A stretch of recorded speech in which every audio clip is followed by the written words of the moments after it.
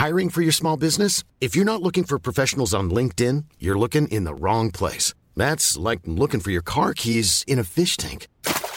LinkedIn helps you hire professionals you can't find anywhere else, even those who aren't actively searching for a new job but might be open to the perfect role. In a given month, over 70% of LinkedIn users don't even visit other leading job sites. So start looking in the right place. With LinkedIn, you can hire professionals like a professional. Post your free job on linkedin.com/people today.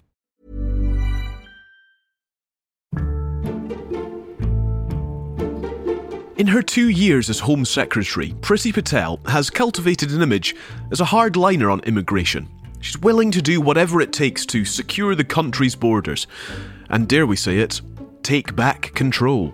It's right that we go after the criminals, the perpetrators of illegal migration, the perpetrators of exploitation, and also we want to ensure that, quite frankly, our asylum system is not being abused by those, quite frankly, who are not genuine asylum seekers. But with record numbers of migrants crossing the Channel this summer, the extent to which she's achieved anything concrete is debatable. For weeks, rumours swirled that she'd lose her job in an imminent cabinet reshuffle.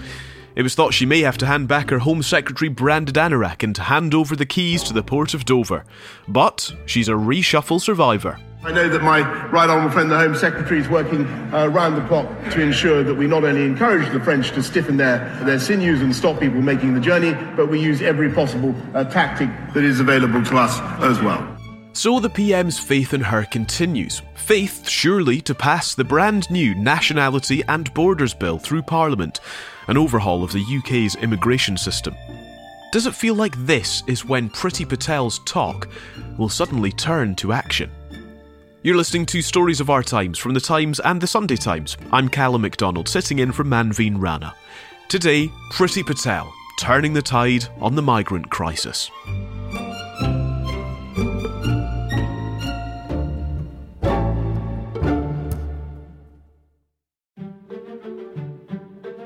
Few issues over the past decade have been more foundational to the drama of politics across the West than that of illegal immigration.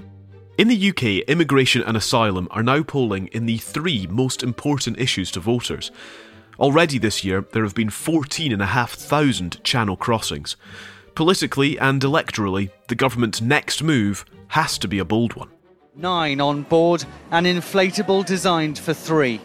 The danger of drowning, a risk they're prepared to take. Everything the government has done so far has been chaotic. Shutting the door in their faces isn't going to work. It was one of several boats which came ashore this morning.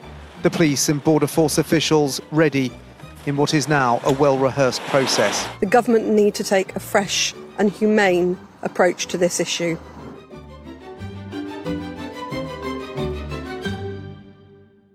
It's been a problem in the eyes of the government since the early 2000s, really. Matt Dathan is the Home Affairs editor for The Times, and he's here to guide us through the corridors of the Home Office, past and present, to help us understand how we got here, as well as to give us a behind-the-scenes look into how some of these decisions are being made by Priti Patel's Home Office. It's risen to prominence because of the current administration and the importance that this government gives tackling illegal immigration as it sees it.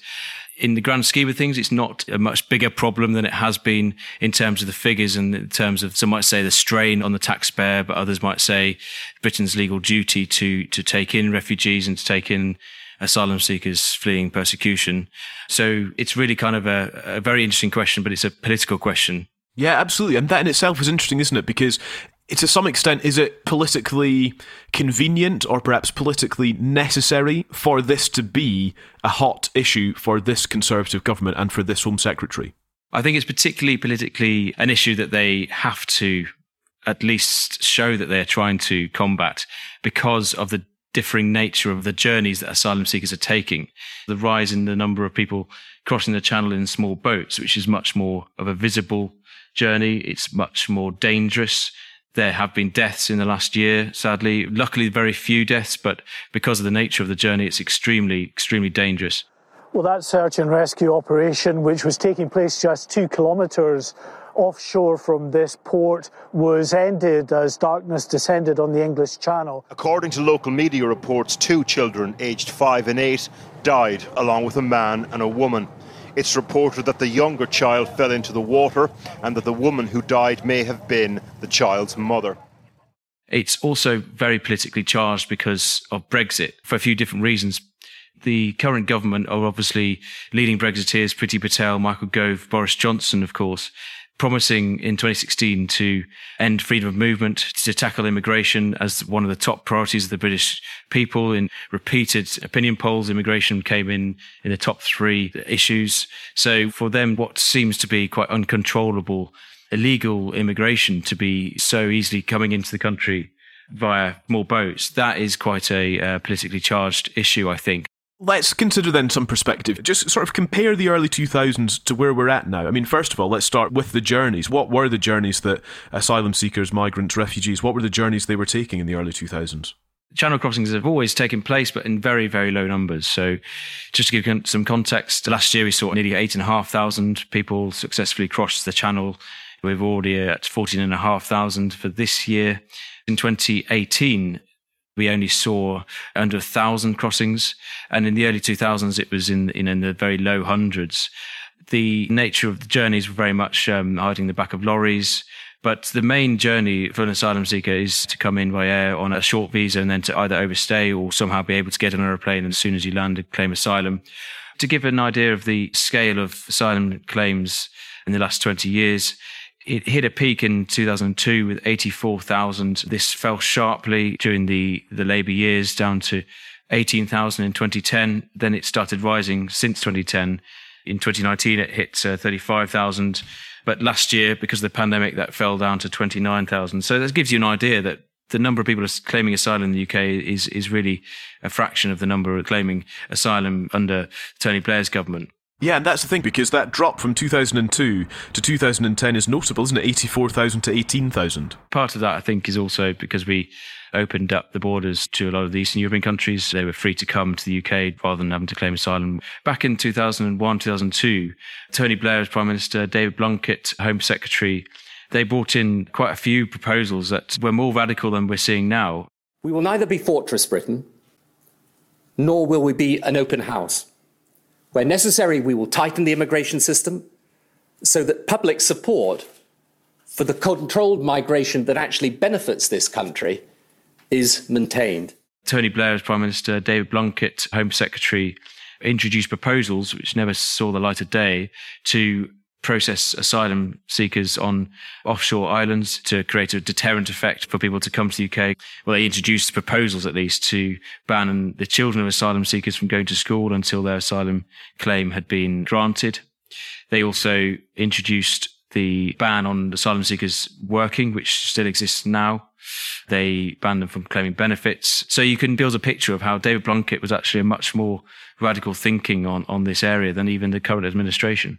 That's so fascinating, because I think that often would be overlooked. You see pictures of Priti Patel and her Home Secretary Anorak on a raid of a house, and you think, goodness me, has anyone ever been as hardline as this? But actually, the evidence suggests, yes, the Labour government were. A lot of those proposals got watered down, and others got dropped as well because of opposition within the Labour Party. But yes, you can see the height of New Labour. They had the political kind of leeway that Boris Johnson has now with a big majority, even bigger majority then, of course. But even they failed to push through some of these more radical measures, even with that bigger majority. Is there any way to address the issue at hand here without the perception of hostility? Is dealing with migrants, is it just inevitably going to feel like it is some sort of hostile approach? I think it is for this government, certainly, because this Conservative administration follows the years of the Windrush scandal and the years of the hostile environment created by Theresa May. And there have been a lot of efforts with Sajid Javid as Home Secretary to try and move on from using phrases such as hostile environment. But when you are literally trying to deter people from coming to the UK and creating life as hard as possible for illegal immigrants, that is always going to lead to the charge that you're creating a hostile environment for asylum seekers and immigrants who are in the UK. I suppose then, with that in mind, Matt, take us into the corridors, the discussions of the Home Office. Are there active discussions there about, I suppose, compassion versus enforcement and the approach that is necessary? Because, some of the things that emanate from Priti Patel, they are quite hostile on the face of them. Everybody just says it's the government, as if it's this sort of like bland blob that, you can just go and blame. Local authorities have a role to play. And to the criminal minority who have subverted this cause with their thuggery, I simply say this: your behaviour is shameful and you will face justice. So I just wonder how the Home Office sort of differentiates between showing compassion and kindness and actually just going all out to turn people round in the Channel. She would answer it by saying that her immigration plans are firm but fair. That's her slogan. I will introduce a new system that is firm and fair. She always tries to balance the hardline approach she's taken to illegal immigration, whether that be people crossing in small boats or whether it be migrants who are already here illegally. She would always balance that argument. Fair by welcoming people through safe and legal routes, but firm because we will stop the abuse of the system. It's very timely now, of course, with the Afghanistan crisis, but the government, along with these hardline proposals, there are plans to create a new resettlement scheme, a new refugee scheme, which will offer immediate indefinite leave to remain in the UK to people who are in refugee camps across the world. The problem with those is that to be a refugee, you have to have already left the country you are fleeing. They argue that refugees should claim asylum in the first safe country they get to. But of course, geographically, that's often Greece, that's often the Western Balkans. We're going to see global immigration become an even greater problem as every single year we go on, with not just climate change, but all kinds of problems across the world causing record high numbers of movement. It's really fascinating. I was sort of considering the relationship between Priti Patel and Boris Johnson and how closely connected and aligned their immigration policies are, but I guess in the context of her survival of the recent reshuffle, they must be pretty spot on. She plays a very good bad cop to Boris's good cop. Boris Johnson has always been quite liberal on immigration. He used to support an amnesty for illegal immigrants, something that Priti Patel would hate. Along all of this, I think Boris Johnson is quite happy for Priti Patel to take the fight to the French, to the Labour Party, to a lot of the charities and campaigners and lawyers who are trying to oppose the radical plans they're putting through Parliament. The message from the Prime Minister was crack on and double down on your efforts to combat this really growing problem. I'm often struck by the language that's used around this issue and how it's sort of protecting, defending, securing. It's all about kind of pointing to security as one big concern. I just wonder in reality how big a security risk migration to the UK actually is, because it's often used as the kind of the defence for why stricter measures are needed. The image of people who we don't know their background, we don't know their identity, they obviously don't come through border checks, so we don't know who they are. I think the thought of that is probably something that is politically quite troublesome for the government, because you see images on a daily basis during the summer months of often young men arriving on the Kent coast, and we don't know who they are. But I think in reality, 99% of people who arrive in the UK across the Channel, they go on to claim asylum within hours, because that then gives them protection, that gives them an allowance, that gives them accommodation, and they can then lodge their asylum claim. And then obviously you can keep tabs on them. So the ground is set. By way of context on this issue, it's one that's persisted for, decades now, frankly. It's one that this government is keen to pursue, crack on and double down. So let's go on to what Priti Patel, the Home Secretary, is planning to do. A political word is probably radical. A real life word might be mad for some of the proposals on how to deal with immigration. Things that sort of are reminiscent of parody. Nets in the Channel springs to mind. There have been quite a few quite outlandish suggestions, have there not, over the last few years? This all stemmed from a brainstorming session that the Home Office and the Foreign Office instructed officials to go away and, think outside the box. This issue hasn't been solved easily in the last few years. We might need to go and think of new ways to deal with this and learn from other countries. I mean, the danger is when you tell officials to go and brainstorm ideas and to think outside the box, that of course mad ideas are always going to come to the fore. We had not just nets, we had the idea of creating a wave machine in the Channel to push back boats into French waters.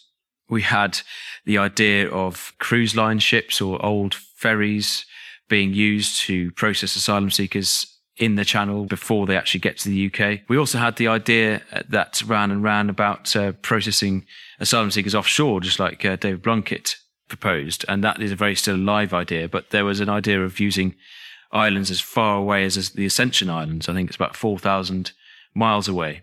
You can see how unviable these kind of ideas were. That was about a year ago, I think, and we're now very much at the business end of legislation going through Parliament to give powers for the government to do these ideas, such as offshore asylum processing. But we're still quite far off those ideas actually coming into practice. On to the so-called Borders Bill itself. Its full name is the Nationality and Borders Bill. It was introduced just before the summer recess in July. This flagship piece of legislation is backed by the Conservative Party, but heavily opposed by Labour. The Shadow Home Secretary said the bill is an attempt to talk tough, but will deliver nothing. So what exactly is it? And are the rumours you may have heard about armoured jet skis actually correct? Yeah, that's part of it. It's a massive root and branch review and shake-up of the asylum system in the UK. It's a very wide-ranging piece of legislation and one that I think will get changed immeasurably over the next few months.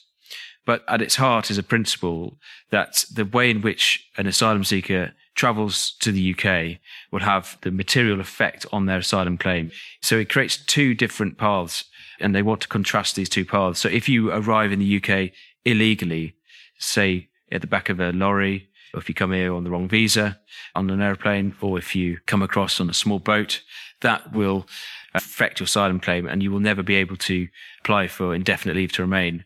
The maximum time you'll be able to apply to be in the UK will be in a temporary protection status of up to 30 months. And after that, your status in the UK will be repeatedly reviewed. That will be creating a hostile environment for that asylum seeker because they will never have the certainty and peace of mind of I'm here, I'm safe now, and this is my future, and be able to build a life here. Where is the evidence that these changes will convince people not to take these routes? I mean, if you're fleeing genocide, if you're fleeing rape gangs, if you're fleeing war, your priority is survival. It strikes me that the first thing that people will want to do is get away rather than necessarily pop down to the British Embassy. In contrast, they want to make the legal route much more attractive. So if you come to the UK under what Priti Patel terms as a safe and legal route, then you will be given indefinite leave to remain immediately on your arrival. So you'll arrive here, you'll be plucked out of a refugee camp, chosen by the government to come here. You will have the certainty of living in the UK. Well, after 5 years, you can then start applying for British citizenship. So it's creating two very contrasting pathways.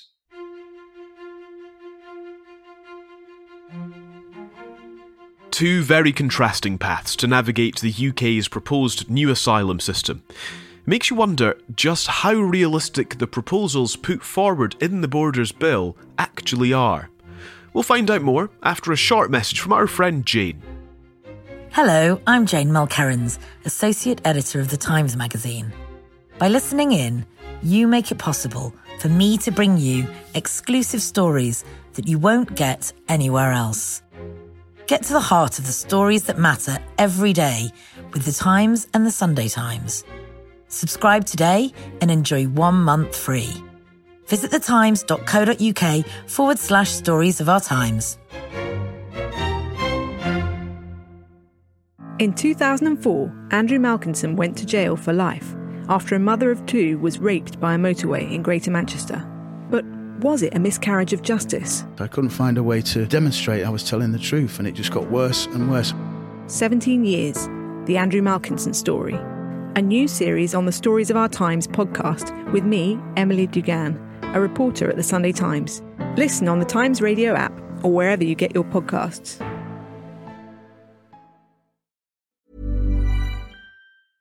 I'm Sandra, and I'm just the professional your small business was looking for. But you didn't hire me because you didn't use LinkedIn Jobs. LinkedIn has professionals you can't find anywhere else, including those who aren't actively looking for a new job, but might be open to the perfect role, like me.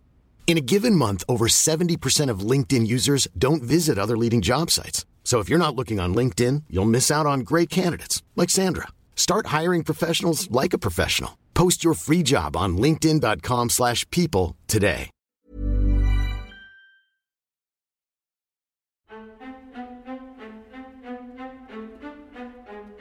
The passage through Parliament for a bill of this nature is unlikely to be trouble-free. Of course, it's not the first time a government has attempted immigration policy change.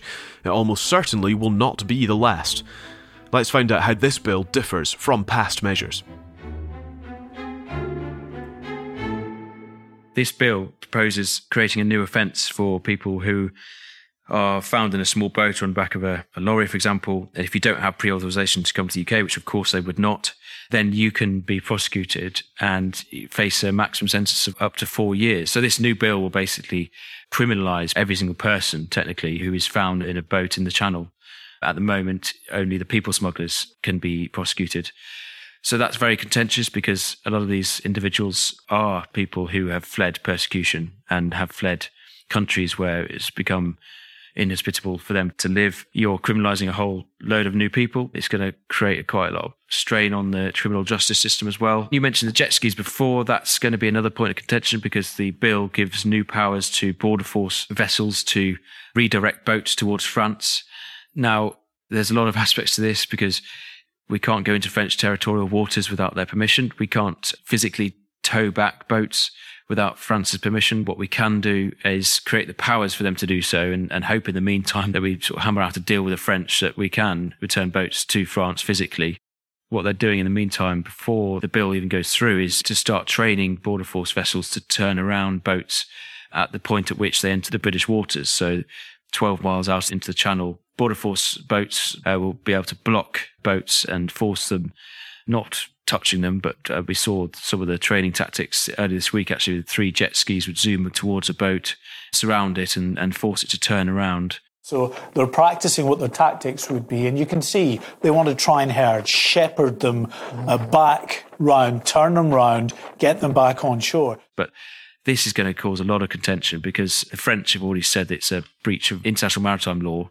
The first law of the sea is you help a boat in distress, or you have to help, and provision of life is the first thing. So if you're going to be forcing a boat 12 miles back towards France and not helping it, that is going to cause a lot of legal challenges, I think. That is so interesting. I wasn't aware of the nuances, I suppose, that, the training is kind of happening without perhaps, at this point, a clear route to actually being able to use some of these tactics. They're trying to basically equip the border force commanders and with not just the physical training, but also the legal training. Even the Home Office admit that there's a very tight legal window in which you'd be able to use these tactics currently. And it's not the silver bullet by any means. I think it's actually more of a stunt to try and show the British public that Priti Patel and the Home Office is taking this seriously and is trying to find any kind of mechanism to try and sort of tackle this problem. To me, as somebody who's learning as you talk to us, Matt, it seems obvious that there are lots of issues for the UK and France to work out here. While Priti Patel may be pushing ahead with the Borders Bill and trying to give new powers to the Border Force and new training to the Border Force, actually, a lot of this is going to depend on cooperation with France. Is that looking a likely prospect, do you think? The real solution to all of this, and the Home Office will agree, the Home Secretary will agree, the Prime Minister will agree, is getting a deal with the French to take back people who come across the Channel in small boats. If an individual knew that by coming to the UK in a small boat or on the back of a lorry, when they are found, detected, they will be returned to France, then over time, there'll be no point to doing it. There'll be no point paying people smugglers anything between £500 to £5,000 to make that journey. That's the key, really, to try and get the France to agree to take back migrants. That is not going to happen, and especially before the French presidential election next year. Domestically, immigration is one of the main issues in that election. The French Interior Minister, he himself has said in a letter to Priti Patel that the pressure that immigration and migration from the Middle East and Africa is having on France has never been higher. And that's quite a statement to make considering the Syrian refugee crisis. So you can see the French domestic politics involved here. It makes me want to ask, what does progress even look like then? I think it's progress is in the short, medium and long term. If we divide it into that, in the short term, in July, Priti Patel signed a £54 million deal with France to basically pay for a doubling of the French patrols of the French coastline, as well as providing aerial surveillance equipment to monitor the coastline and also to pay for reception centres more inland in France. So migrants had to travel further to the coast and then it was harder to reach the coast and harder for people smugglers to have access to the migrants who want to make that journey. But that is very much a short-term approach to try and sort of boost the French interception rates of the current numbers coming across the Channel. Well, in the medium term, I think the Borders Bill, they want it on the statute book to have the powers ready to deploy when they do reach agreements with France and other countries, not only on returns, but on deporting foreign criminals. in the long term, if they cannot reach an agreement with France, then they've got this very fascinating reserve proposal, which is becoming more and more salient by the day, which is offshore asylum centres.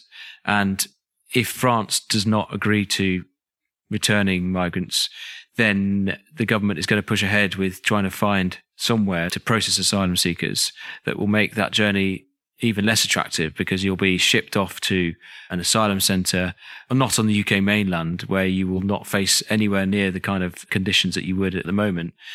And where that is the big question. There's been proposals to use the Isle of Wight, but you can kind of get the idea that they're sort of, searching around and copying the idea of Australia, who process asylum seekers offshore as well on an island in the Pacific Ocean. Shall we go back to the short term then, Matt? And you mentioned the rows over the money that Priti Patel's been throwing around in France's direction to try to double French patrols of the French coastline, and to try to encourage more interceptions, I suppose, of small boats. You mentioned there were rows. Where are these rows at now? I know that Priti Patel took quite a hard-line approach to this. She was threatening to withhold that money at one point not long ago. Yeah, that's right. Priti Patel came back from a summer recess where, we've seen, I think, 3,500 people across the channel in that sort of 6-week period, and had to sort of come back and give a message to the Tory MPs that she's going to take a tough line approach to the French.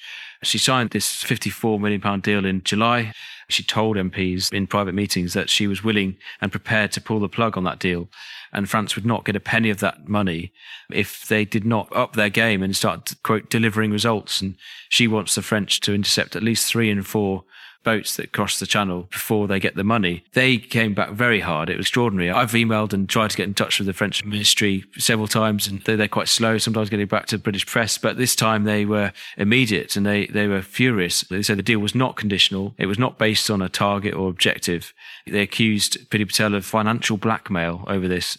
And it caused a massive diplomatic row and really kind of dented relations with France at a really crucial time, not just on this issue, but many other issues as well. We mentioned short, medium and long term in terms of what progress might be. Would you put a timeline on what those are? Is it a matter of months in the short term? Is the medium term sort of looking beyond the French presidential election, the long term even beyond that? I don't know, what sort of timescale do you put on these various terms, Matt? So the Nationality and Borders Bill, the government hoped to be on the statute book by the spring, and they hope that will give the border force the powers they need before next summer's rush.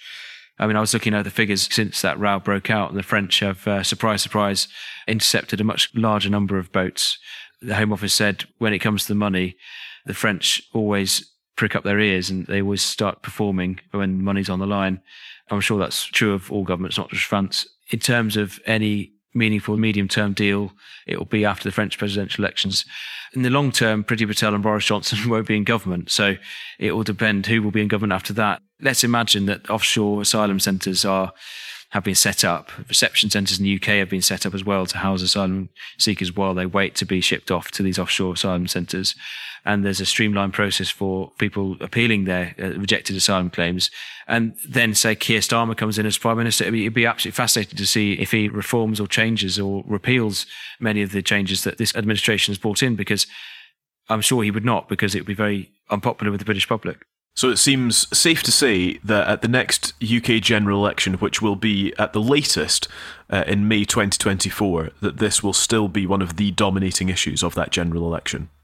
Gosh, making any prediction in British politics is dangerous. But I think if we are seeing the rate of channel crossings as high as they are now, then I think immigration will be a big issue at the next election. And it'll be a very different issue compared to the Brexit referendum or the 2015 general election, which was very much about immigration in terms of freedom of movement and EU immigration. In just 5 years, we've moved on to a debate about very different kind of immigration, haven't we?